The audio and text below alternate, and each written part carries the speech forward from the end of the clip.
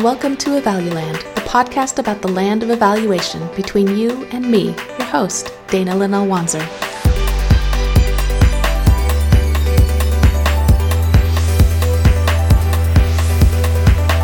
This is the show where we interview people about any and all things evaluation related.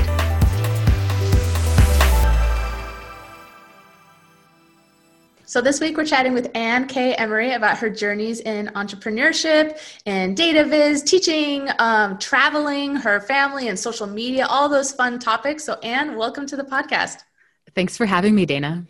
So I'm really excited to have you on. I don't know if you remember, I think it was in 2016, an AEA conference, that we had our first eval Twitter gathering. Oh yeah, I do. But you've kept that up since 2016, haven't you? I have, yeah. But that was the first one. And there was a small number of three of us, me, you, and one other person that came for that. Who was the other person? Now I'm blanking. 2016 was a million years ago at this point. And I think it was 2016. I think it was Kim Mantaruk. Yes, I think you're right.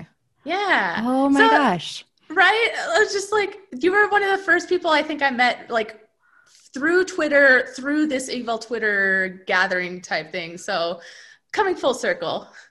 You know, I recently got one of those pop-ups on Twitter saying, congrats, it's your 10-year anniversary. And who knows where a decade went. You blink and it just goes past. But I was reflecting on all of the friendships and just all the colleagues that I've met over Twitter, where you just start with the little things. You retweet each other, maybe you reply, maybe you just like something they tweeted, the simple stuff. You're not stalking them, of course, nothing weird. But then maybe you meet up at a conference or maybe you meet up for lunch. And I don't know if you know Ben Collins in the Google Sheets world. We're like business besties now. I met him on Twitter. John Schwabish, who's an economist and in data viz, I met him on Twitter. I met you on Twitter. So many people. So gosh, the power of social media, right? Right. I do not think my network would be as large as it is today if I had not joined Twitter. I don't think I've been at 10 years so far, but I think about 5 or 6 have been active on Twitter. And yeah, I've met a lot of great people through it. We should be getting paid to be Twitter evangelists right now, but this is a good ad for if you're on the fence about joining social media. It's just so beneficial to the friendships that you might make very naturally later on. Definitely. So in terms of social media, Twitter and all that, I've really enjoyed following your journey in independent consulting, entrepreneurship.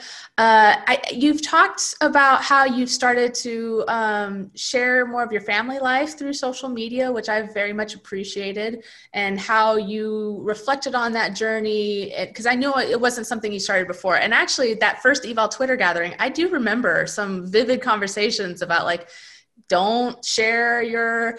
I tried to hide this one a little bit, but like your political identity, don't share your personal stuff, like be very professional on these things. And I think we've both agreed that, like, we can relax that a little bit.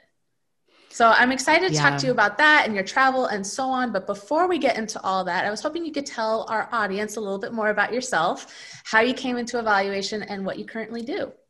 So I'm currently a data visualization designer and speaker. And I'm actually, in a couple days, I'm having my work anniversary of working for myself. So I'm about to start year 7 of running my own business, which is really exciting.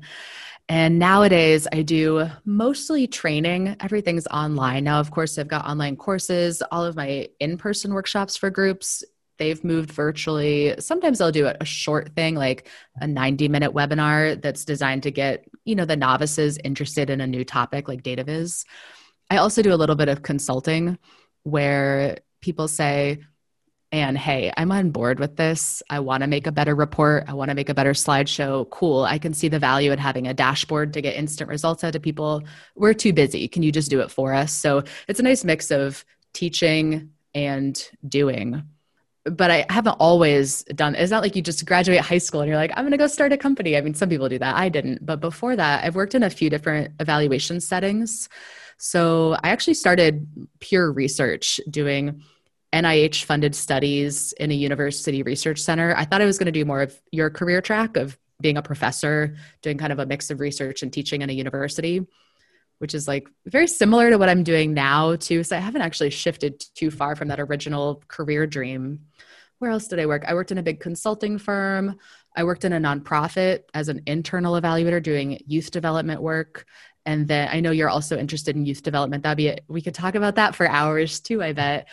I also worked at a smaller consulting firm helping foundations that were funding those nonprofits. So it's been a variety of work settings. And as you know, kind of this very unexpected shift from being an evaluator and a researcher to being more in the data viz world too. Well, I think that's one thing why I like evaluation so much is that the career opportunities are so vast of what you could do. And I did not think I was going into academia at all, actually.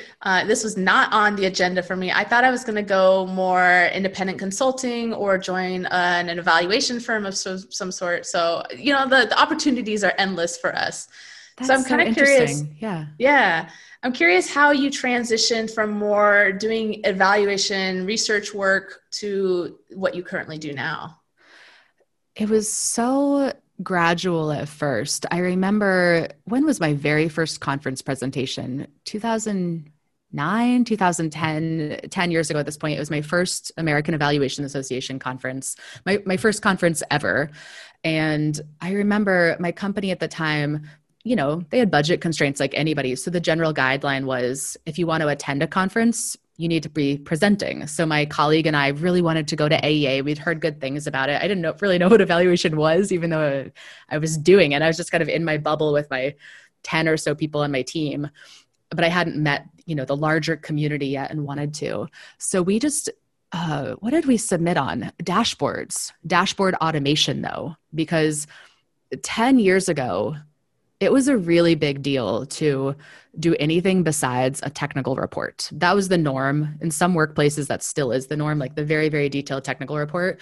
And we just stood up and said, hey, what if we have a technical report? This was an education evaluation, but we also have a one-pager for each of the 30 schools in this project so that they have their own data. And what if, instead of tediously copying and pasting them from Excel into Word, every stupid little percentage at a time, what if we just write some VBA code behind the scenes real quick? It was like this many lines of code. I didn't do that. My coworker knew how to do that. And what if we make a dashboard? And that was it was truly groundbreaking at the time. So I remember just getting a little bit kind of getting my feet wet in evaluation, getting my feet wet in data viz and reporting. That was just, we all do reporting and sharing results of some kind. So it's just kind of early on, I was just a little bit into data viz, didn't know it was called that. I don't think I heard the term data viz until 2012, 2013. I just thought it's graphs, it's reporting. I didn't know it was called that. And then go forward a couple more jobs. When I worked with foundations, I would usually help them train their nonprofits. So the foundations would be giving out this big grant, $20 million, $30 million to fund all of this really good work in the community. And they wanted to make sure that their grantees were set up for success, that they had a logic model, that they were collecting some data, maybe some feedback surveys, maybe they were doing some focus groups, maybe they were presenting their own one-pagers on their results. So I would do trainings both in person and virtually for those nonprofits. You could call it capacity building sometimes because some of it was really informal, but some of it was formal. Like I would be with them teaching workshops. And I remember just thinking, this is my favorite thing in the world. I really just like working with these nonprofits, teaching them more than I liked actually writing the report or doing other types of work myself. And that was part of my job. I don't know what percent, let's say a day a week I got to do that. And I just thought, I want to do this 5 days a week. I don't want to just do this 1 day a week. Where is that job? And at the time I was working and doing my master's degree at night, and people kept asking me, what's next? When you graduate, what's next? And I really liked my job. I had this perfect 20-minute metro commute in downtown DC. It's such a good setup. My coworkers were fantastic. I still keep in touch with them. I liked that job. I didn't envision myself going anywhere different when I graduated. But because people kept asking me this, what are you going to do next? What are you going to do next? I was like, I don't know. I guess I'm supposed to change jobs, but I didn't know what was next. So I had seen previous coworkers take 2 different paths. They either went to work at a foundation, usually one of our clients would call them up. Hey, you do really good consulting work. We have a full-time opening. Do you want to come? And they'd kind of just get poached out of our group, which, that's cool. Like that's a great career path for them. And then I feel like the other half, when they were ready to move on, they went independent. And I just like you didn't think you were going to be a professor, I didn't ever think I was going to be self-employed. I thought I was going to be a professor for many years, or then I was just going to do evaluation in a consulting role. But I just kept thinking about it and thinking about it. And then I was just kind of naturally, because I'd been blogging for a couple of years, my name was just slowly getting out there as somebody who did data viz and liked training on it. So I was starting to get invitations to go do trainings or do paid conference talks. So I started using my sick days with my job's permission and vacation days too. I think we had like 10 vacation days. So I used all those up going to do paid workshops. And then I thought, well, I guess I can't do any more. I'm out of sick days and out of paid days. And I remember talking to my husband, like, someday when we're 65 and I retire, I'm going to do this data viz training thing full time someday. And he was like, you're 28. That's a long time to wait. That's many decades away. That's not just like 2 years away. You're really going to put off your dreams for decades. Really? Like, he gave me a good kick in the butt, right? Like, I thought better of you. Like, you're so brave. What are you waiting for? And I was like, I don't know. I guess I should do this now. Why would I put my life on hold? I don't know. Because I had a good job. Like, when you have a good setup, right, it's a little risky to leave something that's very good, right, like hoping that the next thing and this unexpected thing you never anticipated doing was better. But I pulled the trigger, and then 7 years later, the rest is history. That's awesome. You brought up a little bit of like how you hadn't even heard of data visualization until 2012, 2013. Isn't that around the time that the data viz checklist with Stephanie Evergreen, right? You two put that together? I think our first version of that was 2014. We probably started drafting it a year earlier. Stephanie was really busy. I was really busy. It takes a while to get things like that. It's not like you sit down in 1 hour and you come up with a checklist. Definitely not. It was this months long or maybe year long process. And yeah, I was doing data viz, but data viz has been around forever. Like, people Right. have been graphing data for forever, but I just don't think that the term data visualization was popularized until, not within the past decade. That term became more normal. And, that was a buzzword for a while. Dashboards, that was a buzzword for a while, probably 2009, 2010, probably. Infographics were a buzzword. What's a buzzword now? Big data, data science. Yeah. So I hadn't really been aware of that term and realized like, oh, I'm making graphs. Some people call this data visualization. Like, I didn't know, but it sounds fancier when you call it data viz for sure. That's interesting. I just had a paper accepted that's on data visualization, on the role of titles in data visualization, right? One of the items in the checklist is to have informative titles that really convey the message. And so we kind of wanted to test that assumption or a guideline. And one of the last comment that they were like, you need to add this in for us to like fully accept was you need to incorporate a definition of data visualization. I was just like, doesn't everybody know what data visualization is? But perhaps it is considered jargon still. I've got the answer for you. You know who has the best definition? I'm literally sitting at his books. They're propping up my microphone. Alberto Cairo, functional art. I think he's got probably the best definition. I can't quote it, but there's some paragraph in the first couple pages about what it is that I would have. This is probably what the little sticky note is sticking out of my book. Anybody listening to the podcast version, they're like, what is she talking about? She's a crazy person who has books on her desk. Yes.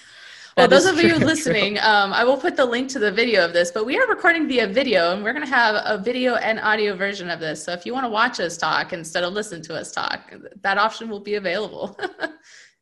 So I want to talk a little bit about your job career has shifted a little bit since you've gone independent. It's kind of, so my friend Nina Sabari, are you familiar? Yeah. I've heard her name. She's at youth development too, isn't she? Youth evaluation? She does a little bit of everything. She's okay. She was with you in DC. I know you're not in DC any longer. I think she does do a little bit of youth development. She does international work. She does a little bit of everything. She's a bit more generalist in that regard, but she's doing her dissertation on entrepreneurship and how it differs from independent consulting and what is called moonlighting, right? So something like I would be, if I were to do any of the work that you're doing, it'd be moonlighting because I've got my full-time career job that pays for stuff, and this would be extra stuff that's not part of my normal gig, right? So I'm like kind of interested in like this difference that she's been posing of the, you know, the difference between entrepreneurship and independent consulting, and the point I think from her on entrepreneurship is that you're intentionally creating your own business. It's not really doing business as, not really thinking about it as a consultant role, but really I have a business and I want to grow the business itself. So I'm kind of curious, does that resonate with you? And how did that kind of transition work for you? Yeah, you're going to laugh, Dana, because you're a data person too. So you'll laugh with me, not at me, but I literally have a spreadsheet of kind of my entrepreneurial journey because people ask me about this a lot too. They're like, what do you mean you run a company now? What do you mean you had a regular job like not that long ago? What is that transition like? So in my spreadsheet, I like literally have, how my identity has shifted over the years from evaluator at the beginning, because I had evaluation contracts. I was a one-woman evaluation team. I guess I could have, in hindsight, hired a research assistant to help with some parts, but it was perfectly fine to do it all myself at the time. I remember, one of my first projects was a 2-year evaluation of a workforce development program at a nonprofit in the DC area. And I did that project and it was fine. It went really well. I still keep in touch. Actually, two of the 4 staff have taken online training now with me. And I'm like, that's so cool. Like, good to see you here, Juan. And anyway, great project. But I realized a lot of people are really good at evaluation. There's thousands of us. AEA alone has 8,000 members. There's Canadian members. There's people all over the world who do really good evaluation work. My specialty, though, is data visualization. There's a huge demand for wait, we have all this data. What do we do with it? We feel like we're drowning with it. We have so many spreadsheets. We have so many databases. Like, how do we dig through this? And I can it's challenging, of course, but it's like, how do you dig through that and find some clear takeaway messages and findings out of there? And it kind of got to the point where it was impractical to do evaluation and be turning down all this data visualization work that I was really passionate about too. So it just kind of became this natural shift of instead of doing evaluation, I was helping evaluators do data visualization. And then I think my identity, so I started with way back, I started as I'm a researcher who's going to someday do a PhD program. And then I was an evaluator. And then I shifted to more okay, I'm a data visualization designer, information designer. Who knows what that correct term is? You kind of make up your roles and your titles as you go. And then it was truly only about a year ago, so until year 6 of my business, that I shifted to thinking, oh, I'm actually this entrepreneur that people talk about. That is actually me. And the turning point for me was I was in a book club of fellow data people who are self-employed, and we would read a book every quarter. And we read Company of One by Paul Jarvis. And Paul Jarvis has some type of, it's like Google Analytics, but controls Fathom Analytics is his company. And he runs this tech company, but he also helps people run businesses. So, he's made this, I don't know how profitable, probably many millions of dollars a year running this tech company by himself with a couple of contractors here and there. And he talks about in the whole book, just the value of staying small and lean and nimble, and how it used to be, honestly, I think for bragging rights, people would say well, how many employees do you have? That was the measure of how successful your business is. And he just gave everybody new metrics. I can geek out with you, right? Because you're in evaluation too. A logic model of what you're aiming for, what your outcome of working for yourself might be. And he just kind of listed all of these other outcomes that are very, very good goals. How much time do you have with your family? Are you able to pursue what you really want? How profitable are you? Not just your gross income, but how much of that do you keep? How many hours a day do you have to work? Are you able to scale? Can you only make more money are you just being paid by the hour? And if you take an hour off, you're not getting paid? Or do you have passive income coming in because, let's say, you own a tech company on the side? So when I heard that, and I was just so persuaded by the idea, small is amazing, staying small is great. So we can talk all about my setup now. It's intentionally very lean. It's me plus a 5-hour a week assistant. In past years, though, I did have a team of about, at any given time, probably 10 subcontractors, where I'd bring in a project and I'd say, okay, this person's going to create custom icons, and this person will create the cover, and this person's going to help with some data analysis, and this person's going to do this piece. And I would be coordinating all of this as I flew around the world teaching data viz workshops. And it just got to be way too, just too many details. It just wasn't fun. It was like, wait, it's like texting a contractor as I'm boarding the plane to Africa, and I'm not going to be available for like the next 40 hours as I'm flying. It wasn't easy. So I focus on training a lot now, not just because I love it, but because to save my sanity, right? To keep things really easy. But yeah, I don't consider myself moonlighting. I don't consider myself a consultant. I'm definitely not a freelancer. I'm not a freelancer who just does like a couple projects here and there. This is definitely a company with a clear structure and processes and automations. I have a workflow for everything. Like I do this and my assistant does this, and then I do this. And then and of course we try to eliminate as many manual things as possible too. Right. Which I think, I'd love to talk more about the automated processes. And I know, or I'm guessing the route towards these online courses that you provide is one of the ways to get more of that passive income, right? Absolutely. I will say, like, everything you say just reminds me of Nina as well, and the way she works as well. I'm going to have to introduce you to, because like she's logic modeled her life. I think she did that early in grad school. And then she had a great presentation that she presented to, I think, American University, their graduate program that she was also a part of, and now she's teaching at right now. She talked about like the yearly progress of her own company, and like she's been very intentional about entrepreneurship, like building her company, and just it's so cool to see the parallels between what you just said and how she's doing it too, and like aspirational work goals type thing. She sounds like my new best friend, so please do introduce us.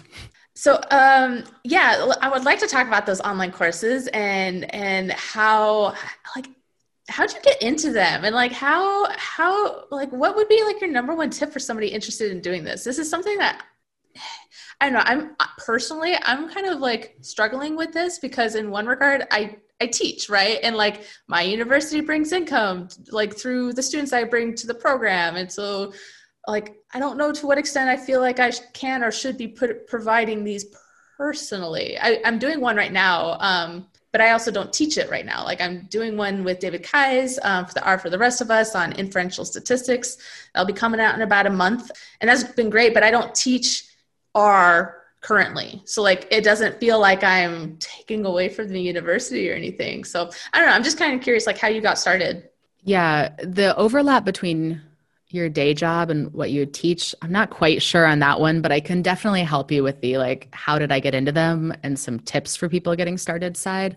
So how I got into them was, a decade ago, I started teaching about data viz very, very informally. This was like pre my first AEA presentation, very, very informally at like literally brown bags at staff meetings, which at the time was a huge deal because I'm 22, and my boss, the VP of our company, is saying, hey, you actually know how to do things that other people haven't figured out yet. Can you come lead a brown bag for all 20 or 30 people on our floor who have decades of experience? So I just got started. That was pretty small at the time. Right now I speak in front of hundreds of people sometimes. So I started there, and then kind of word spread. Oh, Anne can do this thing. Anne knows this Excel shortcut, and knows this PowerPoint trick, and can take a spreadsheet and turn it into a dashboard fairly seamlessly. Like it just kind of came naturally to me. I just assumed it came naturally to everybody. Like, how lucky am I that it doesn't, because I'll be employed for a while that way. Whenever I hear somebody say like, oh, statistics, I hate that. I'm like, I'm actually really glad that you feel that way, because I love statistics. Right. And like, those are my favorite classes in school. So good. Not everybody needs to love statistics. And it's definitely not natural to people. Oh my gosh. I watch my students navigate Excel, and it just kind of breaks my heart how many shortcuts they're missing of making things a lot easier for themselves. I will give you some blog posts after we finish recording of some of my favorite how-to tips. So you can pass those on, save them some time. Yeah. So I remember like word spread that Anne can teach about data and data viz. And people started asking me, hey, can I take you out for a beer and you give me some one-on-one tutoring sessions? I've got a job interview coming up. I know that I'm going to be tested on data. Can you help me? And then people would email me, oh, I have this one question. Can you help me? And I started blogging around the same time. And I had some very informal YouTube videos at the time. And I actually started YouTubing back in 2011, 2012. I don't know. That was pretty early for YouTube. I started YouTubing to answer those questions I was getting. Like a coworker would ask me a question. My friend from college might ask me a question. Maybe my professor in my master's program would ask me a question.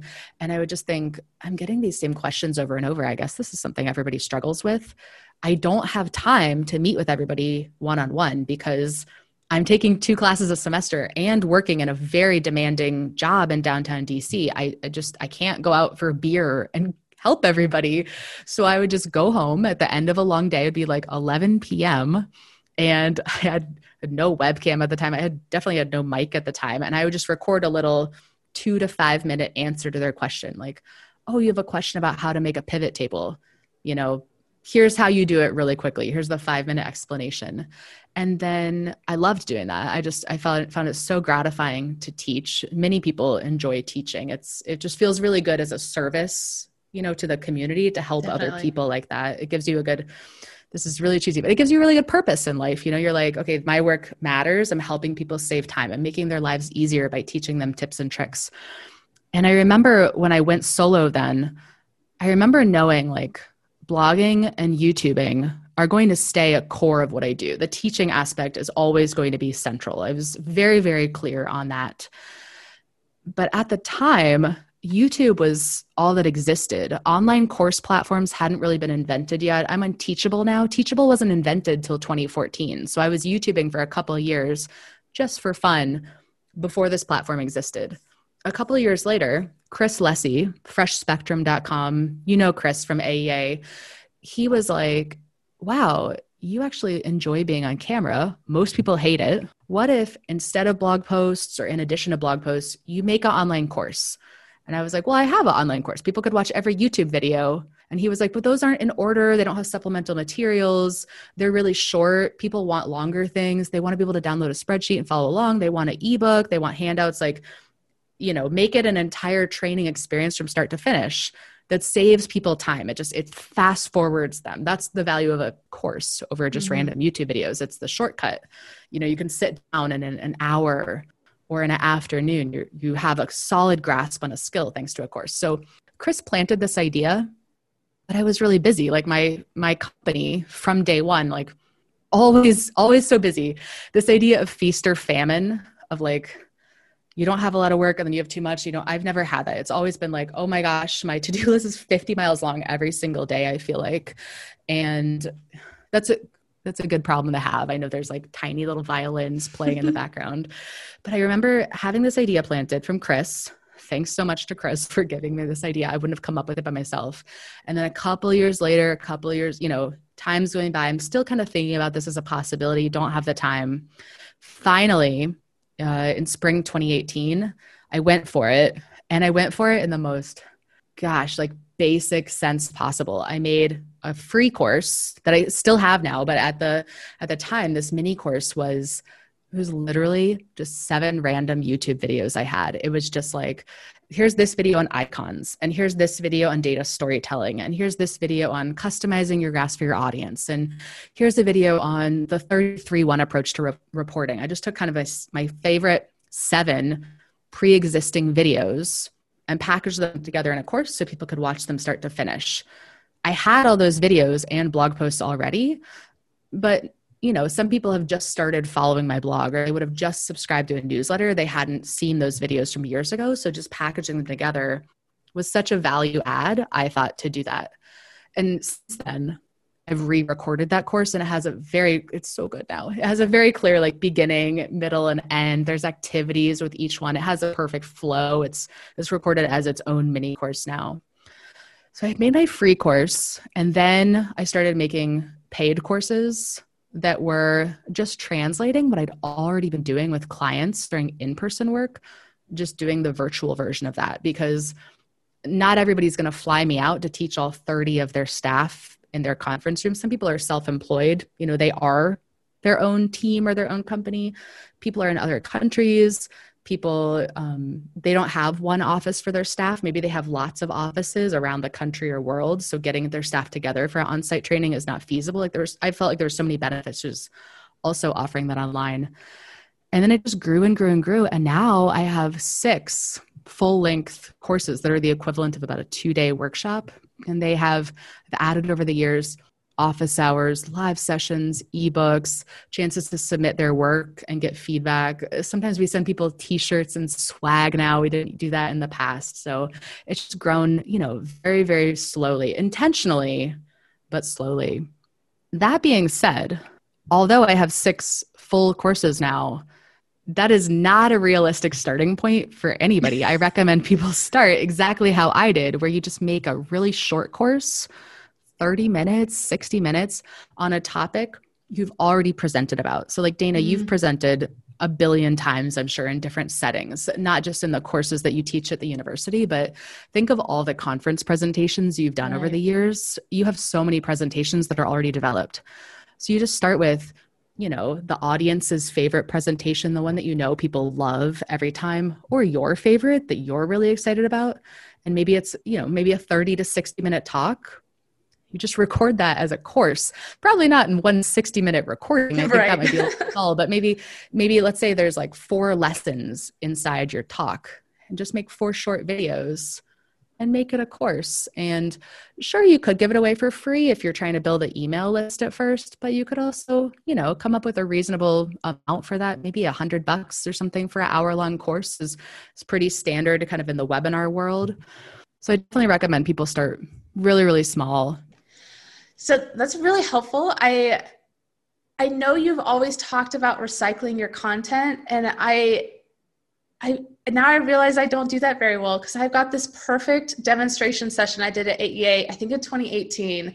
It was the first time I'd done like a demonstration or workshop type session. It was on how to survey children, like best practices for surveying children, because there's really not much out there. And it was based on my thesis. So I had this lit review already a little bit going, and it was like taking Dillman's principles, but then applying it to the youth context. And people ate it up. And yeah, that would be a perfect one. Maybe build it up a little bit more, but it could be pretty ready to go. And that actually really excites me that I could put together. So thank you. I bet your slides are 90% done. Of course, you're going to look back at your slides, because we're all our own worst critics. And you're going to be like, oh, I feel like that font should be a little bigger, or whatever you criticize yourself on.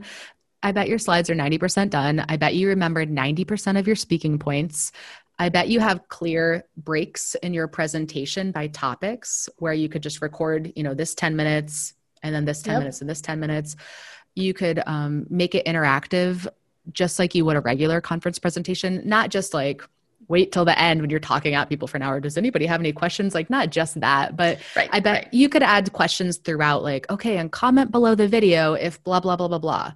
And then under this video, okay, go try this yourself, and then come back if you have any questions, or come back and reflect on this. So you add little opportunities for them to interact in an online setting. And I bet you could do that.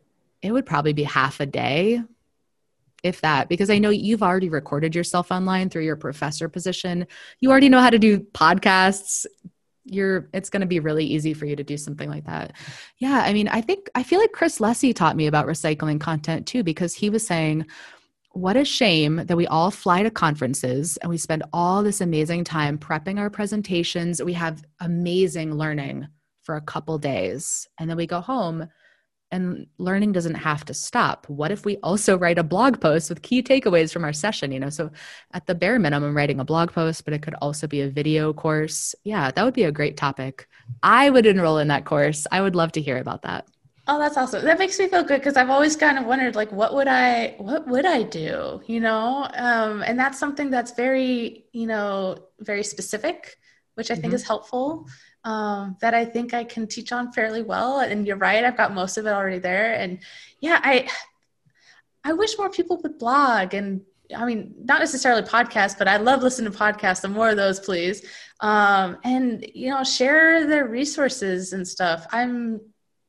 this like the biggest, like the reason I blog is to share all this out. And I just, makes me sad when people feel like they need to like hoard their information and never share anything for either fear or, this idea that it's, I don't know. I just want to share everything. Like I want to learn something and then share it, because why should everybody do the same work over and over and over again? Right. Instead, you could take what I've done, which is why I love Creative Commons, take what I've done and make something more of it. You know? There's definitely a misconception in the consulting space where if you share your perfect expertise and knowledge in a blog post, other consultants will steal it or nobody will hire you. I have had the exact opposite experience. I truly find the more of my tips and tricks I share online, the more business I bring in, because maybe one person in a company, or I work a lot with federal agencies, foundations, large nonprofits, universities too. One person from their team will be on my newsletter list and they've followed my blog for maybe a couple of years. Maybe they've seen me speak at a conference. Well, they want everybody else on their team to benefit. So when it's time to bring in a speaker and have, a professional development day on a workshop, they're like, oh, Anne, you know about this. Can you come in? And like, then everybody on their team gets to benefit. I get to keep a roof over my head. Like everybody wins. I have never lost business because of something I've shared online. Like I'm giving away all my knowledge. That's simply not the case. I also just think it leads to so much life satisfaction. One of my favorite books of all time, I mentioned Company of One by Paul Jarvis. That's a great one for people considering self-employment, to just kind of get your mindset and think about, are you a freelancer? Are you a company? Are you an entrepreneur? Like, what is your identity and stance? But another really good one, you're going to have a whole reading list. You don't have, okay. This one is Your Money or Your Life by Vicki Robin. And it's a financial book. Kind of. It's really about life purpose and making sure that your limited days that you're alive are spent really well, making the world a better place, and that you're not just consuming, that you're not just giving yourself temporary happiness by like, I bought a purse, I went on a vacation for a week, and you were happy for that week, but that you're giving yourself lasting satisfaction by creating rather than consuming. And she has all these very compelling research studies on how truly like the tippy top of ultimate happiness is giving to others, being of service to other people. And that's why I love teaching too, because it's like, you just clearly see the impact that you have on helping other people out, and you get to stay in business while you do it. It's just such a natural path. So I highly recommend teaching online for people who are on the fence and just starting really, really small, like with your conference survey. Yeah, that book sounds amazing. I've been thinking a lot. Libby Smith has been, guiding people through thinking about interpersonal skills and values. And, we did a breathwork session together with her. And I've just been really thinking about how important, and I knew this, but I just haven't sat down and really done it still, of like sitting down and writing out what your values are, and then really thinking critically about how the work you're doing aligns with those values. And it's the conflicts I've been having with some people and some situations that have really highlighted to me is like, open science and sharing my stuff and all of that. That is a huge value of mine. Like that is, and perhaps my purpose, right? Of just being, somebody who shares. I was listening to this great Are you familiar with any of Octavia Butler's books? No, not yet. She wrote a lot of sci-fi books, really fantastic books. And I'm listening to this podcast on her parables that she wrote, and I'm reading the books as I'm listening to this podcast. They go chapter by chapter. It's really cool. But they had this conversation about what it means to be a leader. And I was in love with this conversation and this idea of like being a leader is not to bring yourself up. It's to have other people get into your place, right? Mm-hmm. Yeah. And so they had this idea of like, be a tree, be this beautiful tree, and then have everybody reap what you've sown, right? Like take from your tree, mine you. And I'm like, yes, that's exactly what I want. Like, I want to be somebody that they take from me, like, I don't think you can take enough from me that I'm like left empty. I don't think that's possible. So I've loved that idea of what it means to be like a person. That's a mindset shift that I had a few years ago, where I used to have the scarcity mindset of, well, if I don't accept this one project, even if it's not a perfect fit, maybe the client will never hire me again. And what if I never get to work with that really cool group whose work I believe in and support ever again? Like, the opportunity might be lost. And then I transformed very slowly, 1% at a time, into an abundance mindset of, there's plenty of work to go around. There's plenty of people to help. It's not like if you help somebody else, your career goes down the toilet. It's not that. It's just that you have this amazing network of really talented, hardworking people around you that you get to collaborate with and be peers with. And I know we've talked a couple of times how you're like, whoa, you share a lot of your life online. Like, that's really unique, because I didn't used to be that way. Right. I used to be Libby Smith and I have talked about this in breathwork too, of like, there was professional Anne and there was personal Anne, and professional Anne wore suits to work and heels and worked by the White House. And, I would talk to my coworkers a little bit, but I wasn't sharing everything about my life with them. And then personal Anne rode motorcycles across the country with her husband. And I felt like this pull between this type A personality and this like hippie child who was my own person. And that's a really weird tension to have. And I just thought, okay, at some point in my life, I'm going to have to merge those two and just be myself all the time. But when I finally got the courage to do that and share many things about my life, I share 99% of how I'm feeling on my Insta stories all day. I don't filter myself at all. Devin Weisner, who you know too, he was like, how do you decide what to share online? How do you think about it? What's your strategy? And I was like, I don't think about it. That is my strategy of just being myself. And he was like, surely you have some master plan or logic model. I was like, I don't. But the tipping point for me, you were talking about leadership, and I started getting emails from other women in data, evaluators, researchers, scientists, university professors. And they would say, I didn't know if I could ever blog. I didn't know if I had anything worth sharing. I didn't know how people would react to my ideas. I was thinking about maybe starting a blog or a podcast or a YouTube channel, all these amazing things people have created over the years. I was on the fence, but I saw you doing it. And I thought, if Anne can do that, maybe I can do it too. And I get these emails almost every single day now, people saying like, wow, you have kids and you have a career. I was hesitant. I didn't know if I could have kids with my demanding job, but you do it. And I just feel like I have the courage now. And I just felt like for about a year in there, I hated those emails, to be honest, because I felt like I had this big responsibility. I didn't ask for this. I didn't ever want to be well known. I just wanted to teach people about data. I was never like, I'm going to have 1 billion subscribers. That was never the goal. I only have 600 Instagram subscribers. Clearly it's not a goal to grow an audience on there. It's just not a thing for me. But I just felt really reluctantly placed, have these people put me on a pedestal? What happens after you get put on a pedestal? You topple off, you disappoint them somehow. I didn't want to be this role model for women in data of you can have a career and you can also have a family. I didn't ask for that, but here I am. People have already created this. And I thought, okay, well, I owe it to them to be a leader for them and be a role model and share with them on social media, on my blog, not just the great parts of working for yourself, but also the not so great parts. I mean, if you follow my Insta stories, I hate invoicing. I'm so bad at it. I have so many hiccups with invoicing. I send an invoice. I got a check bounced back the other day from a federal agency. It said insufficient funds. Well, who pays the $30 bank fee? I do. The federal agency doesn't pay that. I have to follow up.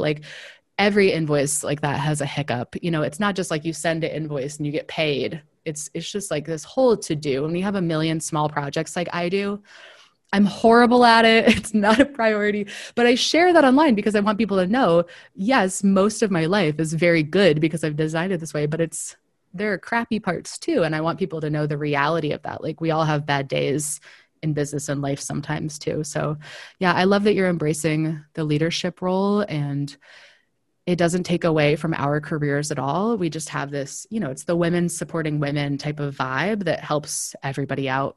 Well, I wonder if like the sharing more of the personal side helps humanize you more, and so that people aren't necessarily putting you on a pedestal, because I definitely don't want to be put on the pedestal, because every single person I've ever put on a pedestal in my life has toppled, and I try very hard not to put people there anymore. I'll admire people, but I will never think of them as like this perfect human being anymore, because they all topple, and then it's painful. Yeah. Probably for them, or if they know that I've put them there, but definitely for me, especially people who are very close to me who toppled down. If you need somebody good to follow on Instagram who is at the top of her career game, but also is so real. I was just following her stories this morning. Farnoosh Torabi is a finance expert. I'm really big into finance. That's going to be my next career. Maybe I'll do like retirement investing or helping people with their money. I love data. You can tell I'm a data and graphs person, right? At my core. So Farnoosh Torabi she's written New York Times best-selling books. She was getting ready for, I think it was the Today Show this morning, not to be in person, but she's getting her little office set up perfect, so she can be on camera in front of how many millions of people.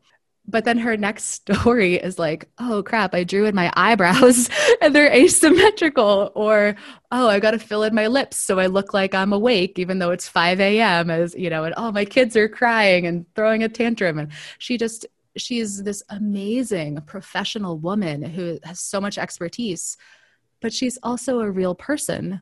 And that's okay. And it just makes me love her more, because I'm learning not just about finance, but I'm learning like, what is it like behind the scenes to be a top career woman? What does that look like to be an author? I'm very curious. And like the more she shares, the more I want to follow her, and the more I admire her, really, of just being herself online is for me is very admirable. I'll definitely have to follow her.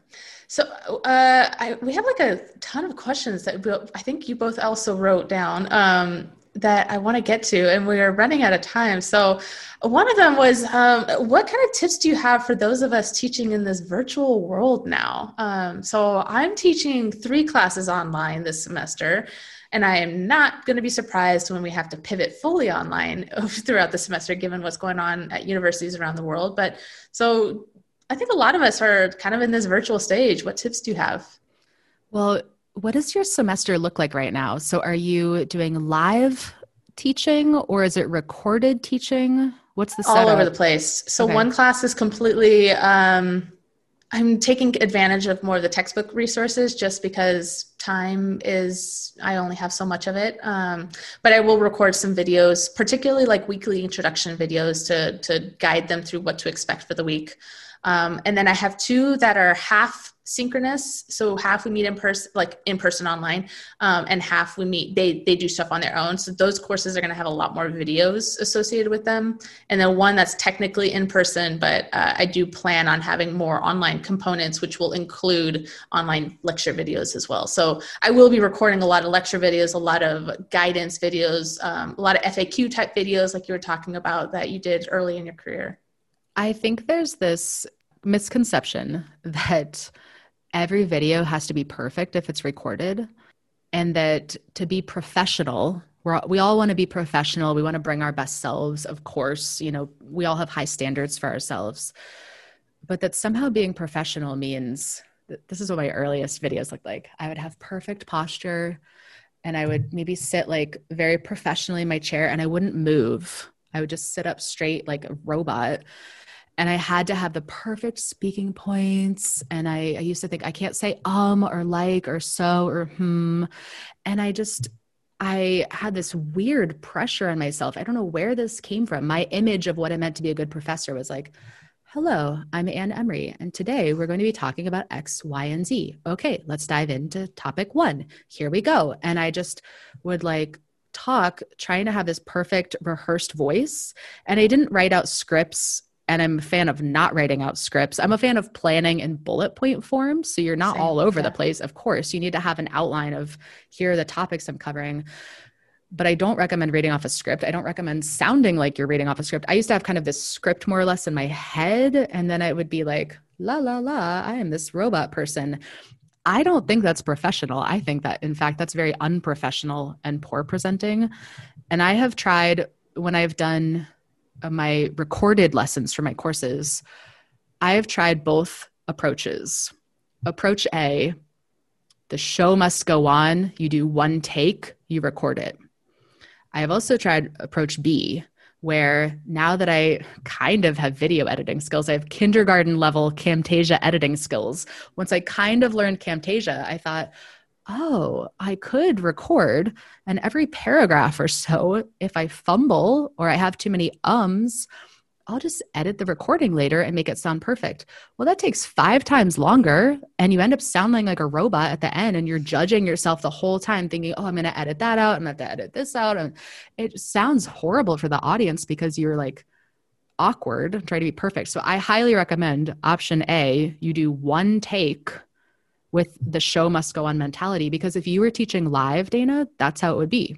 Anybody who has in-person teaching experience, so you're just leading a class, if you cough in the middle, I mean, if you're like having a coughing fit, yes, stop and re-record. But if, what was I recording the other day? This is when we were like renting places in Florida before we settled down and bought a house again. It was Friday afternoon. My husband took the kids out to the playground so I could have an hour or two of recording time of quiet. That was the goal, but it's Friday. And the neighbors in this other duplex in this vacation community where we were renting, they start having a pool party and they're blasting their speakers. And I'm thinking, come on, I've got an hour to get this done. It's like an hour of recording of it. I only have time to do one take, or else I'm gonna have to wait till Monday. And my to-do list on Monday is already long. So I just had to joke about it in the video. And I was like, you guys, can you hear the music outside? Can you believe what just happened? Comment if you can hear the music. Comment if you know what song it is. I just had to make a joke about it, and everybody's commented on it, and they're like, oh, I could hear the music. It sounds like some type of techno song, and like people are just laughing. Like, this is the funniest lesson I've ever heard. And I think, so it's not only is it faster for you as a presenter just to say, okay, I'm going to do it once. I'm going to be myself. Whatever hiccup happens. I'm going to deal with it just like I would in your regular classroom. You just have to deal with it. It's also going to be so much more human for people listening, and they just connect with you. It's not like they're just watching a textbook being read to them, but they're learning from you as a well-rounded human being. So I think for any professors who have to teach online and do recordings, try to be yourself, try to not be perfect, and just press record. I use Screencast-O-Matic. It's a whopping $19 a year. There are fancier programs out there. I don't like fancy. I like simple. Just press record and you just do it. Yeah. Just go for it and give yourself permission to be you. Yeah, that's really helpful. That is the mentality I'm trying to take, because we don't have the time. I don't have the time. I'm teaching 4 classes this semester, all unique classes. I've got multiple research projects. I've got other things on the plate. Like, I just don't have the time to make these perfect videos. And you're right. They're not perfect in like when I'm standing in front of the lecture and in front of the classroom either. So why should they be perfect when they're recorded? I don't know if you've heard of her, Karen Costa. She just wrote a really great book. She's more in the higher ed community. She wrote a really great book on 99 tips for sustainable videos, or something like that. That's the title. And it literally is 99 tips, each one. And some of the big ones that I just remember is like, make sure your videos are sustainable in that you can reuse them from semester to semester. So be sure, if you're introducing the week and this is how you think you're going to teach it the next semester, don't talk about specific dates. If you think the deadlines might change, just say they're due, make sure you follow the deadline that's available on Canvas or whatever your learning management system is. And that's been helpful. And she has the same mentality, right? Like, it shouldn't be perfect, be human and help build that connection with your students. So like when I was recording videos yesterday, and they're awful, or at least they feel awful to me. And my cat loves to be right here on my desk, which is, of course, in front of the monitor, so I can't see. And then sometimes her tail gets right in front of the webcam. And I was just like, well, my cat has decided to join us. And so I moved the webcam so they can see the cat, It's like, yep. I told them straight up, my cat and my dog are going to join us, and they joined us for all my videos. So the cat got in one, dog got in the other. So I get to introduce them, and then they're like, oh, yay. You know, I am a human being. I'm not this like robot professor that is not human and doesn't have a life. That's real life right now. Think of, I'm so lucky because my husband's a stay-at-home dad. So I'm not also doing virtual school plus trying to do work. But many, many parents out there are trying to do virtual school plus they both work. Like that is, I don't know how they're doing it. They're all superstars. My heart goes out to them.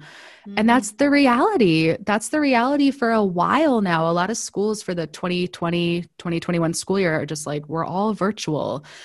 So I think acting is if you have this perfect, home office where you don't get any interruptions from your pet or your neighbor never blasts music at their pool outside, that's just not real life. And it's not helping anybody watching because they're just going to feel bad about themselves. Like, well, Dana and Ann have this perfect setup with no interruptions. I'm so jealous. Meanwhile, my kid's doing like virtual first grade over there and my dog's barking. It's not helping people. This is such a horrible year for every single person. Everybody's life has been turned upside down. It's like, this is the year to bring out your compassion and your empathy more than ever. Definitely. And if you can just be yourself, it's like helping people in ways that you might not even realize yet. Yeah. And it's a hope of mine that is what higher education is taking away from this. As a result of having to pivot online last semester, I basically dropped my late policy. And then as I was preparing for this semester, I just kept thinking, why do I have a late policy in the first place? There are some assignments that, they do need to be turned in on time for a variety of reasons, right? Because you have to do X before I can do Y or something like that. Or everybody needs to do X before we can move on to this next component in the course.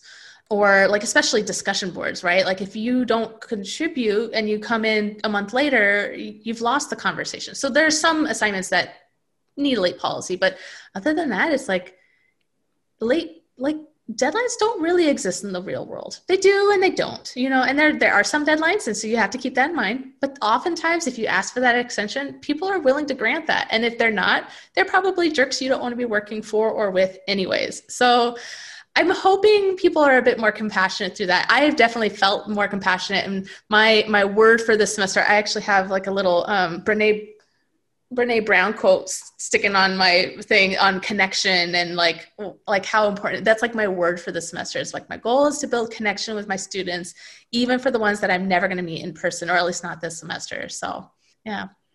I would love to talk just a little bit about travel, because I know you at least did a lot of travel before COVID-19 hit. So I'm wondering like how you got into it, like why you did it, how you were able to do it, like how that worked. I know I'm very jealous, and fingers crossed this will also work for us, but my husband is currently the stay-at-home husband, and hopefully in the future, the stay-at-home dad as well. So I think that helps, but I'm curious like how this process works for you and how others with this dream of traveling either for or outside of work can do this as well.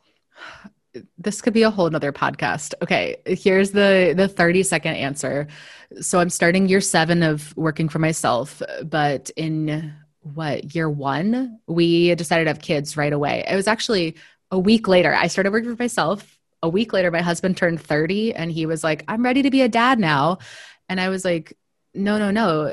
The life path was 0 kids. We're on the 0 kids path. That's what we'd always agreed to. We were high school sweethearts. So like that was always the plan. It'll be us and we'll have this great life. And like, I never saw kids in the picture. Well, he changed his mind and I took a little bit of convincing, but then we had a kid right away. Great decision. I love her to pieces. I wish I would have had her sooner in life. It wasn't possible. I was in grad school and working. The logistics and finances of it never would have worked out. But I've always had work and kids together. And then you add kid number 2 to the mix. And after a while, you have these great data visualization workshops that you're traveling for every single week, sometimes twice a week. I'd go to 2 cities in a row or something. And I thought, this is this amazing dream career, but I'd kind of just prefer to be home for bath time. I just want to see my family, and I don't just want to see them once in a while. I want to see them all the time. So I just got to this point where I felt like I kind of had to pick, like, am I just going to quit my job and be a stay-at-home mom? I didn't want to do that. Teaching data viz is my purpose in life and my passion. but I also I don't want to just be away from my family. That didn't work. So it felt very logical to us. It sounds crazy to other people. It's going to sound crazy to people listening to this, but we thought, what if my husband just quits his job? He had a very good federal government job. We had to give up a pension. We gave up a top secret security clearance. We gave up his 10 years of experience, his college education for that. We gave up his career. That was a year-long discussion of whether we should do that or not. That's not a one day, that's a big decision. We decided he should give up his career. And if we're going to be traveling all the time, they would come along on my work trips, why have a house? We're not going to be there. Why pay bills on someplace we're going to be, a day a week? What's the point? It just didn't seem practical to own things. So we sold our house. We had, we sold our mattress out from under us. We sold it all. I worked at the dining room table for a month and then on the floor because we sold all my office furniture. And the family came along and we traveled for this perfect year until COVID, till COVID flipped everything upside down. It wasn't safe to travel anymore. I know people are traveling here and there again. I'm not willing to take that risk or put other people at risk. I'm definitely a fan of staying put. Let's do physical distancing. Let's do masks and everything. We had this wonderful travel year though. We would have traveled for 2 years until our daughter started kindergarten if we could, but it was great while it lasted. I'm glad we took advantage of the opportunity while we could. So we just got a few minutes and I've got to wrap up. So I'm just going to do my closing questions. And I'm sorry we didn't get to some of the other questions you had planned out. I'm I keep extending the amount of time I give for recording these episodes and it's never enough. So to close off, I would like to ask 2 questions. One is one I ask everybody. What is something in evaluation that is giving you life right now? Ooh, I've got 2. I would say the first one, evaluators who are never into cultural competence or racial equity are getting into it now and really taking the topic seriously thanks to the Black Lives Matter movement. That's so exciting for me to see all of those aha moments going on and people recognizing that white people have been privileged a long time and it's our responsibility to do something about that. And then the second one I'd say that's giving me life is that 10 years ago when I gave that dashboard presentation at AEA and I said, hey, what if we have a technical report, but we also have a 1-pager about each of these schools that we're evaluating? That was groundbreaking at the time to do anything beyond the technical report. That's not the case anymore. I look around and I see evaluators making 1-pagers and slideshows and infographics and dashboards and really thinking so carefully about what stakeholders can actually use to inform decisions and make better programs. And, that's only in 10 years that huge shift has happened. So it just makes me really hopeful to think what's next? What does the next 10 years have in store for evaluation? Oh, that's so exciting. I cannot think of that type of question of future orientation question, but I am excited to see what happens in the next 10 years as well. So do you have any last minute comments that you'd like to make or resources that you'd like to share? And then lastly, if anybody wants to get in contact with you, what would be the best way they can find you beyond Instagram and following your great Instagram stories? Yeah, on Instagram, I'm my full name spelled out, Ann K. Emery. And I'd say a resource and a way to stay in touch is probably that mini course that I mentioned that I built, back in 2018 that I've since revamped and I'm so proud of it now. It's called Soar Beyond the Dusty Shelf Report. It's really a mindset course to get you thinking about what impact, if any, are your reports having now, or slideshows. It's not just reports that end up being dusty and sitting on a shelf. What about your infographics or your dashboards or your slideshows? Really evaluating what impact, if any, they have. Giving examples to people of what's possible, and then sharing some tried and true tips like the 33-1 approach or data storytelling to making sure their data really does get out into the world. And that course is really easy to sign up for. So if you just go to my website, depictdatastudio.com, Depict is DEPICT, depictdatastudio.com, there's a link to click on online courses, and then you'll see Soar Beyond the Dusty Shelf Report. Perfect. And we'll definitely link that in the show notes. So Ann, thank you so much. I had a wonderful time chatting with you about all these topics. It was great to see you, Dana. Thank you so much for having me on your show. Thank you. I hope you've enjoyed this episode. Please visit the podcast website at evaluland.fireside.fm, where you can subscribe to get notified of new episodes and contact us with your questions, comments, or suggestions. Thank you so much for listening. Until next time, this has been Evaluland.